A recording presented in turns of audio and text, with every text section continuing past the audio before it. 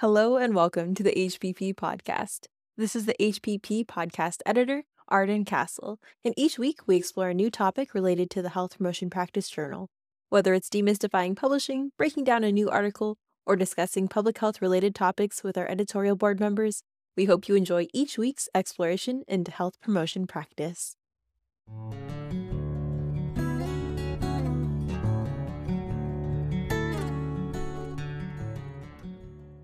This is your host and editor, Arden Castle, and this week I'm honored to share with you Dr. Caroline Wang's paper, The Tai Chi of Photovoice.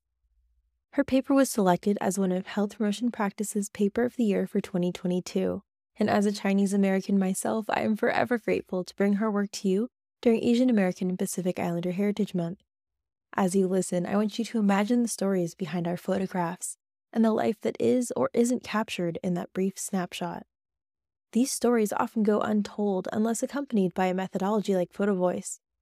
So I invite you to settle into this reading in different rooms, environments, or even on a walk around your neighborhood, just as Caroline has visited different places in recording this.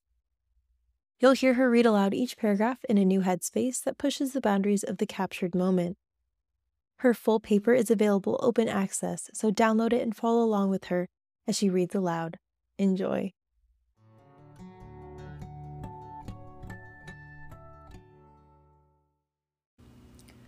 I am a student of Tai Chi. I am not a teacher of Tai Chi. In the worldwide community within which I have practiced Tai Chi, being invited to be a teacher is an honor. The student with the most graceful form is not necessarily asked to become a teacher, not the one with the most physical eloquence, nor the one who wobbles least, not even the person who turns around to sweep lotus with most agility. Instead, the teacher is selected first and foremost for heart. Why do I bring up Tai Chi in speaking about using Photovoice to promote social change? I hope you will bear with me while I move in this direction. In the stream of Tai Chi in which I practice, the Tai Chi teacher is selected for the spirit of service imbued with humility. Who stays late to wash the teacups? Who avoids puffing up the self? Who has a thirst to absorb the teachings of her students? I was moved when I learned it was not enough for the teacher to memorize and practice the 108 movements of the Tai Chi set with competence. Seeing that the teacher practices from the heart drew me to this school of Tai Chi. A time-honored aphorism by public health activists and community workers comes to mind. No one cares how much you know until they know how much you care. Photovoice has three main goals, which are to enable people, 1, to record and reflect their community's strengths and concerns, 2, to promote critical dialogue and knowledge about community issues through group discussions of photographs, and 3, to reach policymakers. All kinds of limits and pressures can get in the way of staying true to the values and integrity of Photovoice. Often, the policy component is the first to go.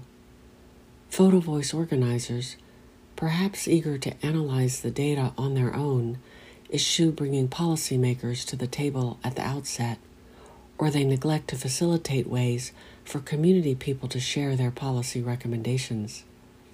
I want to say, please look in your heart, and may your work be rooted in the goals and core values that underlie Photovoice. History.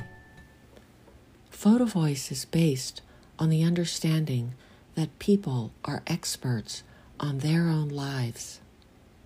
It was first tried with village women in Yunnan Province, China. How did it begin? One day, at a public health luncheon, my mother, Virginia Cheng Lee, and Marianne Burris, an international educator asked by the Ford Foundation to serve as a program officer in China, began sharing ideas. My mother proposed what would later become the Ford Foundation-supported Yunnan Women's Reproductive Health and Development Program. Later, to buttress household surveys and focus groups, Marianne saw the need for village women's first-hand voices and views of reproductive health. She recommended giving cameras to the village women so that they could photograph their everyday health and work realities. When I had the good fortune to meet this woman, my passion to integrate grassroots documentary photography with values of community organizing, and Dorothy Neiswander's words to start where the people are, along with some proficiency in Mandarin, gave me the opportunity to join the team. My colleagues and I offered cameras and training to 62 village women, all farmers who lived in 62 different villages. The village women were our teachers and colleagues too. For 1 full year, taking 1 roll of film per month, the village women photographed their families and countryside to document their lives. They met summer, fall, winter, and spring to describe their photographs and identify the themes in those images. My colleagues is a vague term, but there is no mistaking the breadth and depth of collective experience. Chinese counterparts also included anthropologists, public health cadres, physicians, community organizers, scholars, a photojournalist, and policymakers, crucially at the township, county, and provincial level. Because not all the village women were able to read or write, these counterparts wrote down the women's own words about their photographs. The policymakers had the political will and power to act on the women's recommendations. In 1994, Marianne and I wrote about this photonovella project as a tool for empowerment education. That article described the theoretical underpinnings of this approach: empowerment education, feminist theory, and documentary photography. Promoting what Brazilian educator Paulo Freire has called education for critical consciousness, the approach invites people to document and discuss their life conditions as they see them and inform policy. Our team edited a book, Visual Voices, 100 Photographs of Village China by the Women of Yunnan Province, and again used the term photonovella, a term that has commonly described the process of using pictures to tell a story or teach language or literacy. 2 years later, we submitted an article about the significance of this strategy for participatory needs assessment to health education and behavior, edited by the late Noreen Clark at the University of Michigan, where I was a young assistant professor. Noreen was my dean and guide, and one night over Chinese food in Ann Arbor, she helped me see that our work was far more than a project. We had created and described a methodology by which community people could reach policymakers. Give this process of inquiry a new name, she urged. Without Noreen's advice and encouragement, the Yunnan project involving village women using cameras to reach policymakers would have become and been a significant yet one-off participatory effort. Instead, a testament to Noreen's vision, our article, called Photovoice, Concept, Methodology, and Use for Participatory Needs Assessment, introduced and described Photovoice, a methodology for participatory action research. I would like to say what working with the village women meant to me, and therefore what Photovoice means to me. Learning from Ran Chunlan, Li Chanmei, Tao Li Li, and their 59 comrades who walked for miles over dirt roads to get to our meeting sites meant more to me than I could communicate in my Western accented Mandarin and understand of their Hei, Bai, and varied Yunnanese dialects. These women dig the soil and feed the country. These mothers carry straw on their backs, kneeling beneath the staggering weight of loads 5 times their size. These craftspeople hand-embroider intricate textiles to adorn backpacks for carrying the babies to the field where they stipple holes in the ground with their fingers and hoe corn.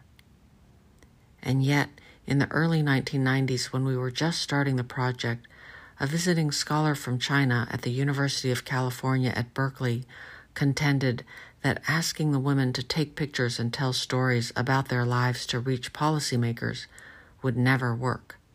When I asked why, he said, "Because they are stupid."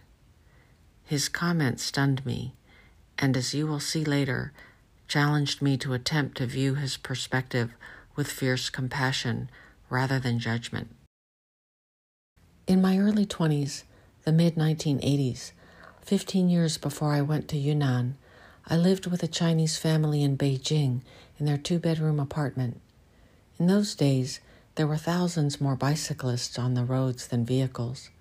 I rode my black flying pigeon bicycle to my job as an assistant to the bureau chief and radio reporter at ABC News. I had dreams.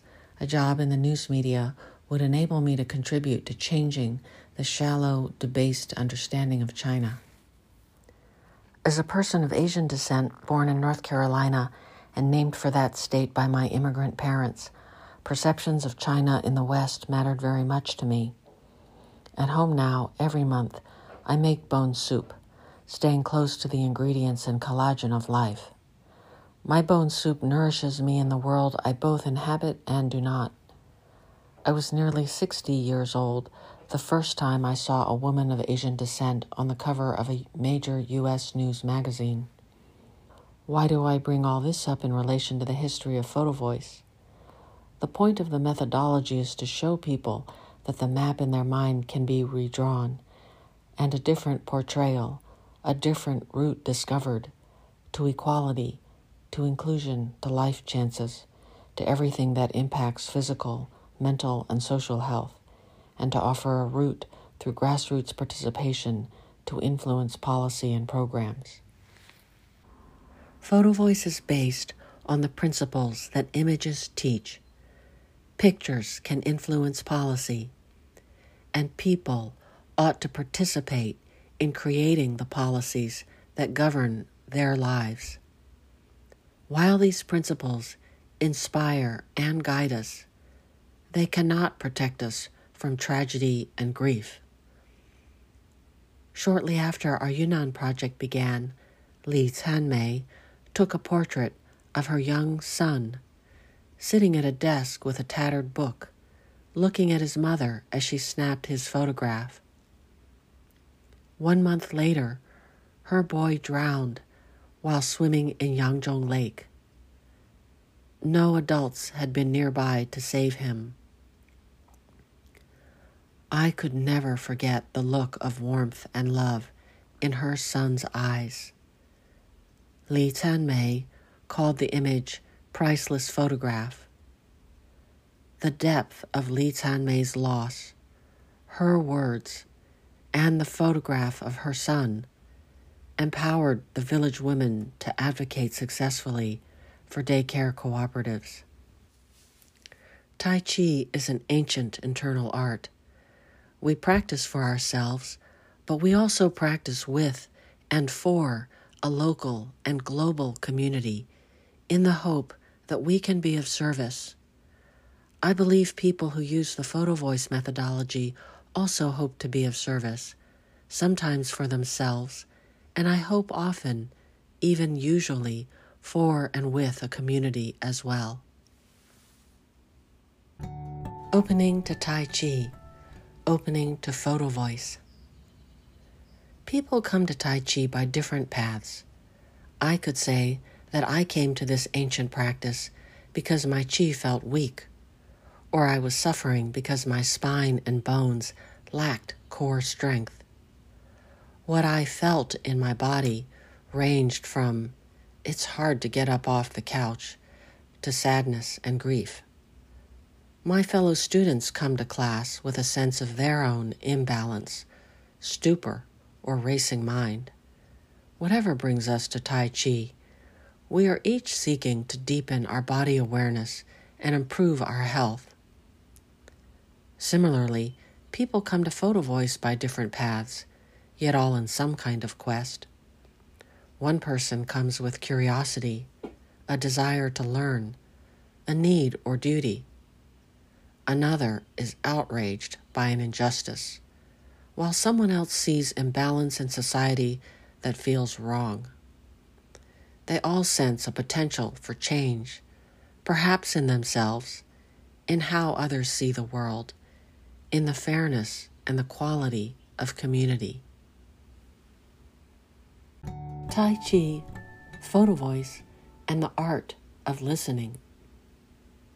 4 years ago, I flew from California to Tampa, Florida, to attend a national Tai Chi workshop. On a cool January afternoon, I checked into my hotel room. I took a walk and saw a white egret strolling on the grass. Later, I was assigned to a group of people with whom to practice Tai Chi for the week. I sat down in a folding chair next to Bonnie, a gray-haired woman who teaches Tai Chi in Canada, and asked her what she had learned from her 4 decades of Tai Chi practice.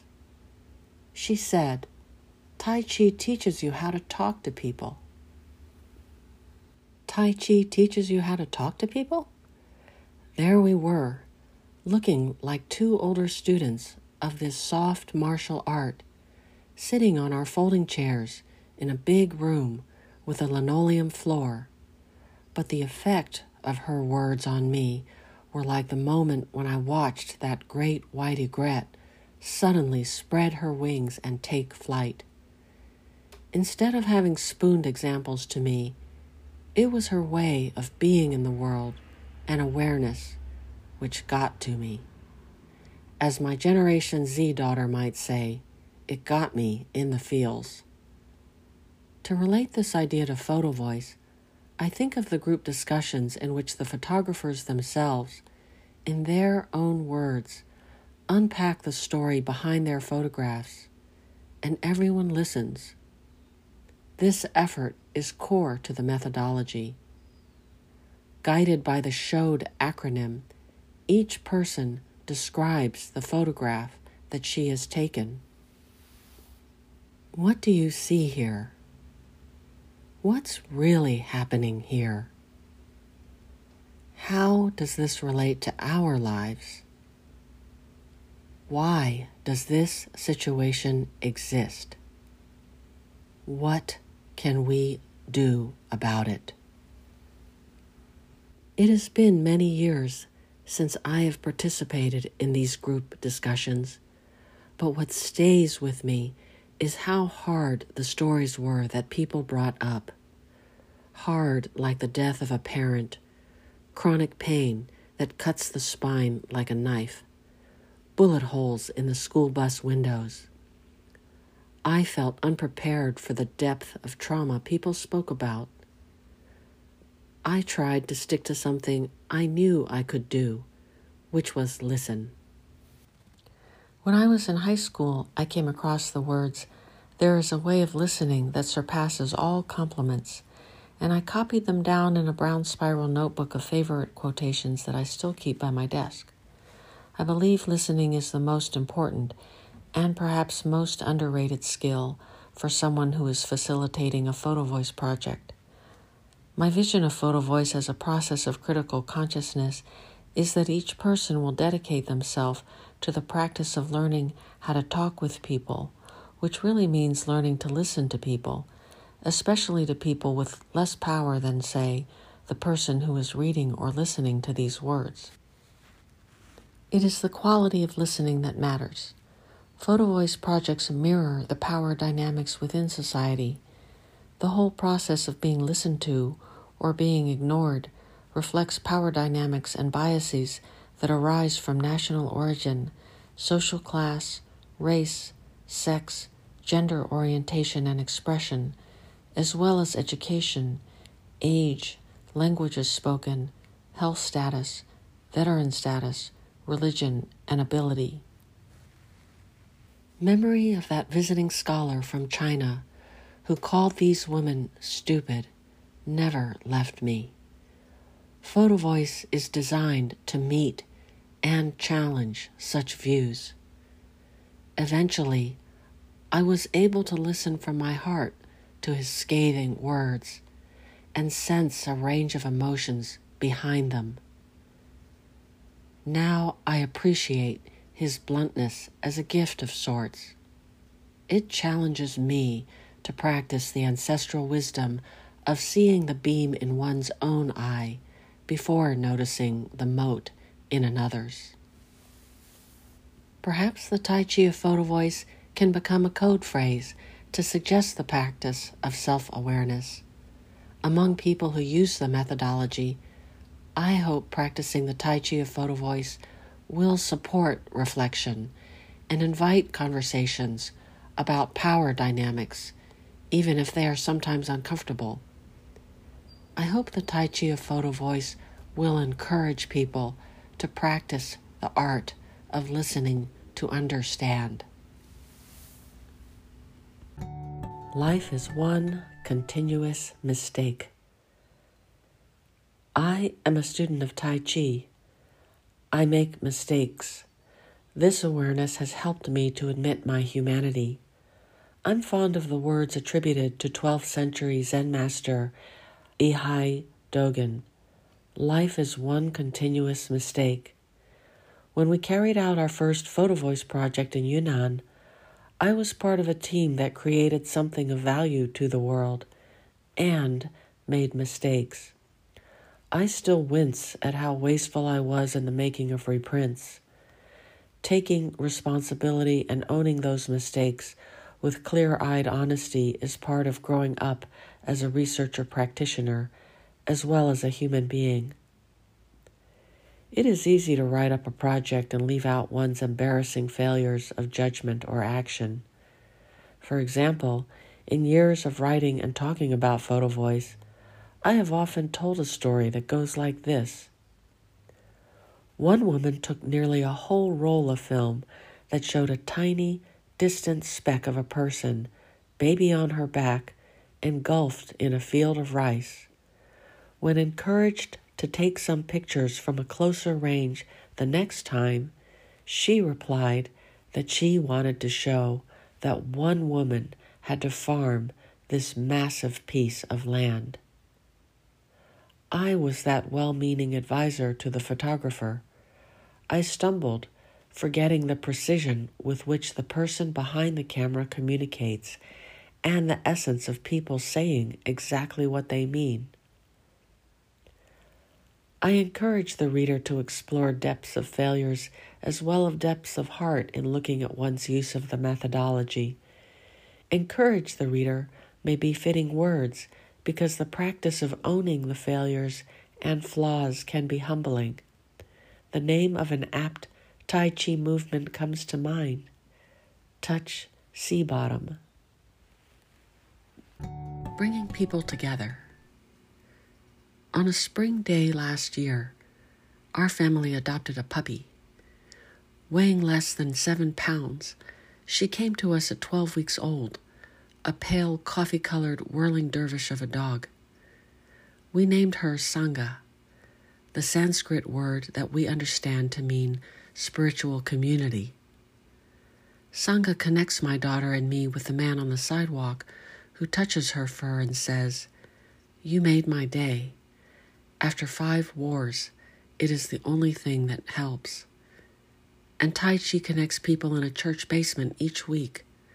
Skinny people and large people, students and construction workers, and atheists and Buddhists get together to practice moving in unison. The worldwide COVID-19 pandemic changed our practice, and for more than a year, nearly 1,000 people from Australia and Costa Rica to Poland and the United States met weekly on Zoom. The day after Sangha arrived at our home, I joined a few old friends to practice Tai Chi in person for the first time since the pandemic began. Beneath redwood trees, as we began to grasp bird's tail and carry tiger to mountain.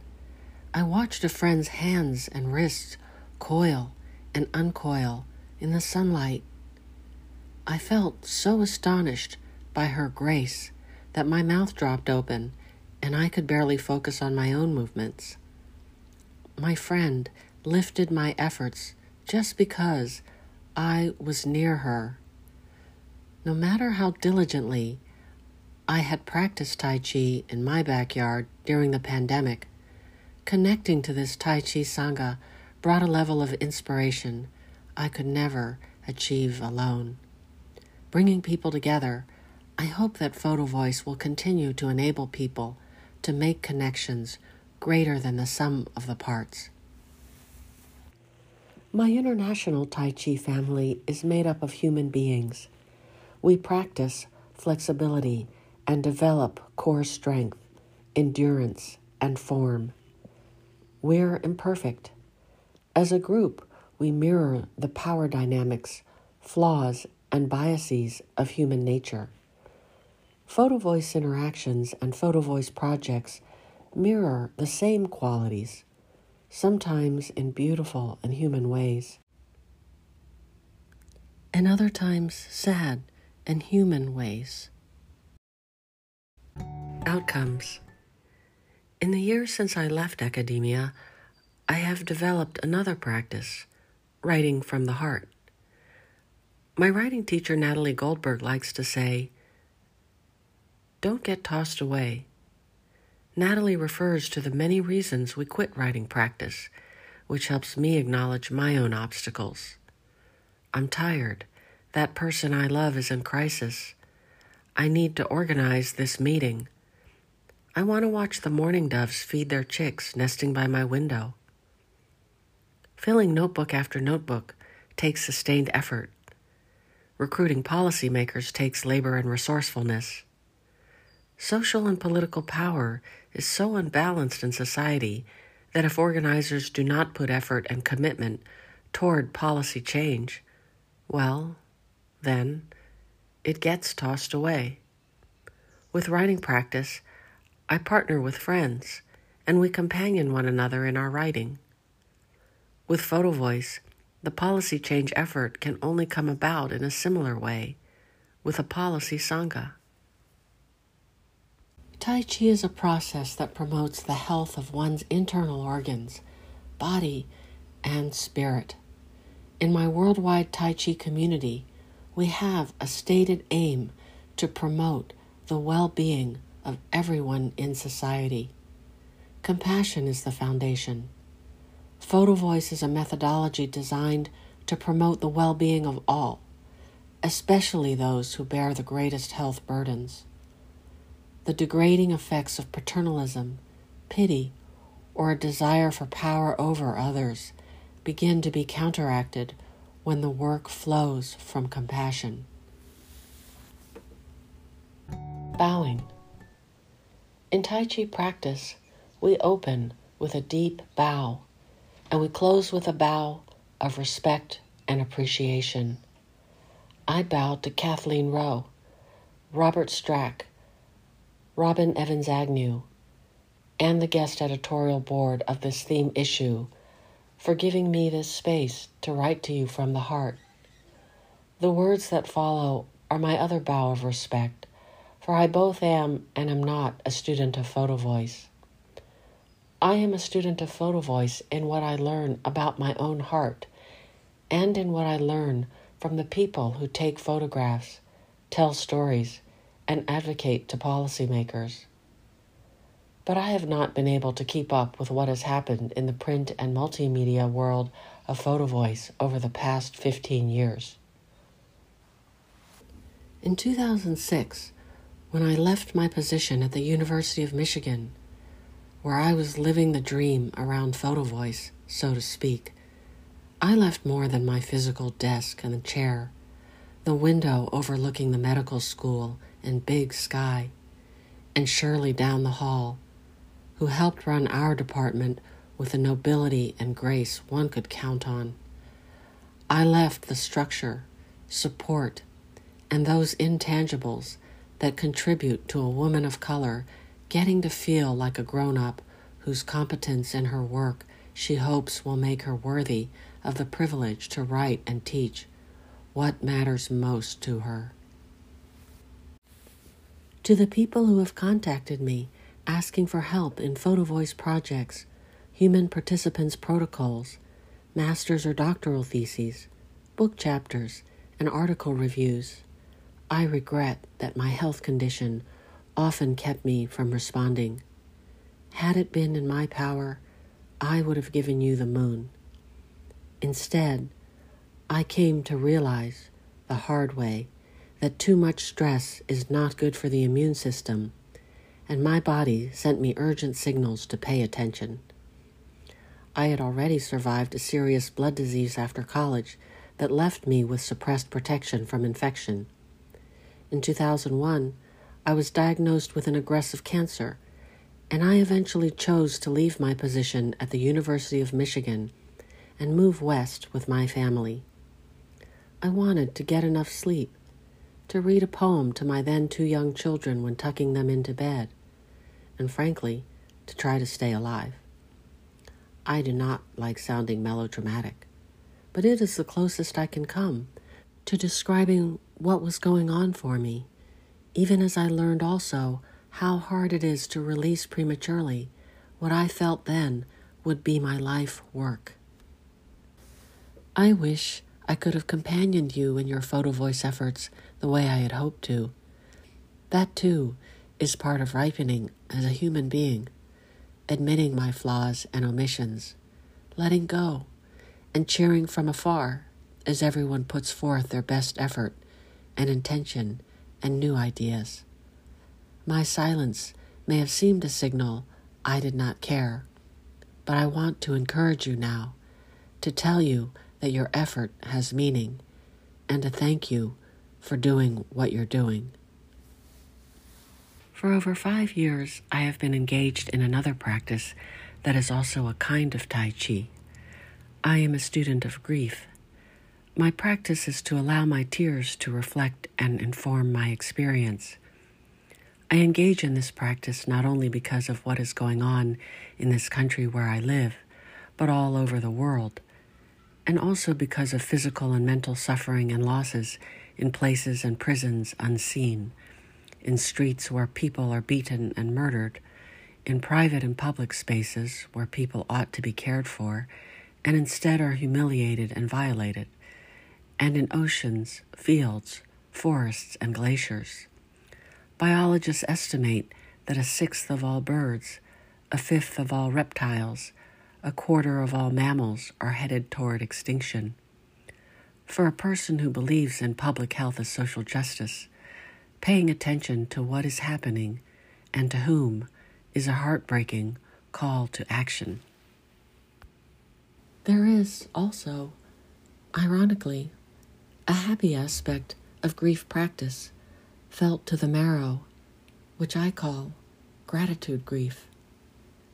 My gratitude to my teachers, fellow learners, and benefactors is deep, so that I can only shake my head. If I spoke of them here and described the whys, there would be no room left in this special theme issue on Photovoice for the articles to follow. I am thrilled and honored to companion them here. I simply bow again, and may we bow together for every effort we each offer to the Tai Chi of Photovoice. Author's note: Julius S. Scott, thank you for your unending support through snowy weather. I can never finish describing the heart of what you gave me. Dina Joseph, you held the lantern and taught me in every way that matters. Sarah, you showed me the Tai Chi of attunement, curiosity, and rest. Kathleen Rowe, Robert W. Strack, and Robin Evans Agnew, I trust you know the depth of what you brought me, and equally, my appreciation. To my Tai Chi instructors, writing communities, University of Michigan stalwarts, and Susan Moon, Lisa Powers, Fong Wang, thank you. Unique Redwood, your work influences and inspires mine. I am grateful to Photovoice colleagues through the years for teaching me so much.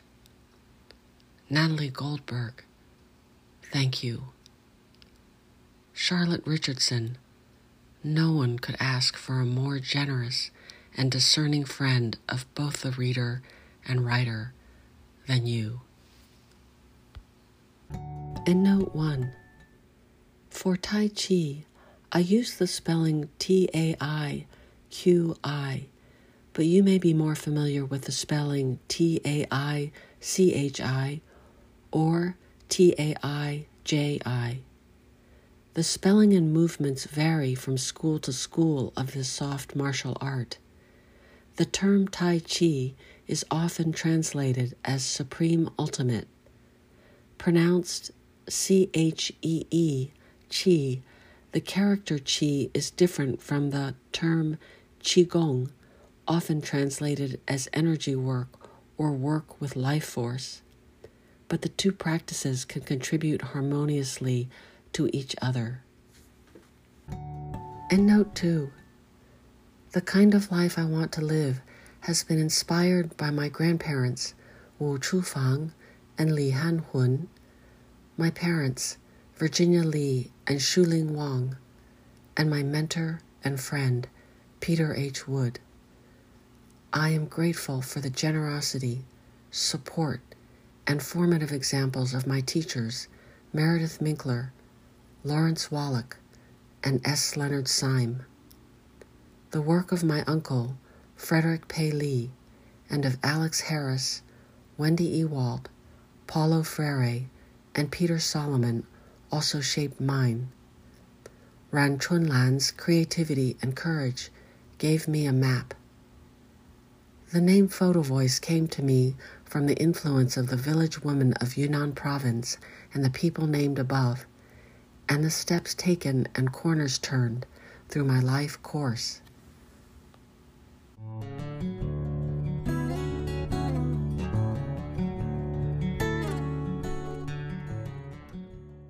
Thank you so much for listening to this week's episode of the HPP podcast. If you enjoyed this content, let us know by tagging us or responding to our promotions on Twitter and LinkedIn. You can also find out more about the Health Promotion Practice Journal from Sage or Sophie's websites. All of these links can be found on the podcast website at anchor.fm/health-promotion-practice. Take care and have a great day.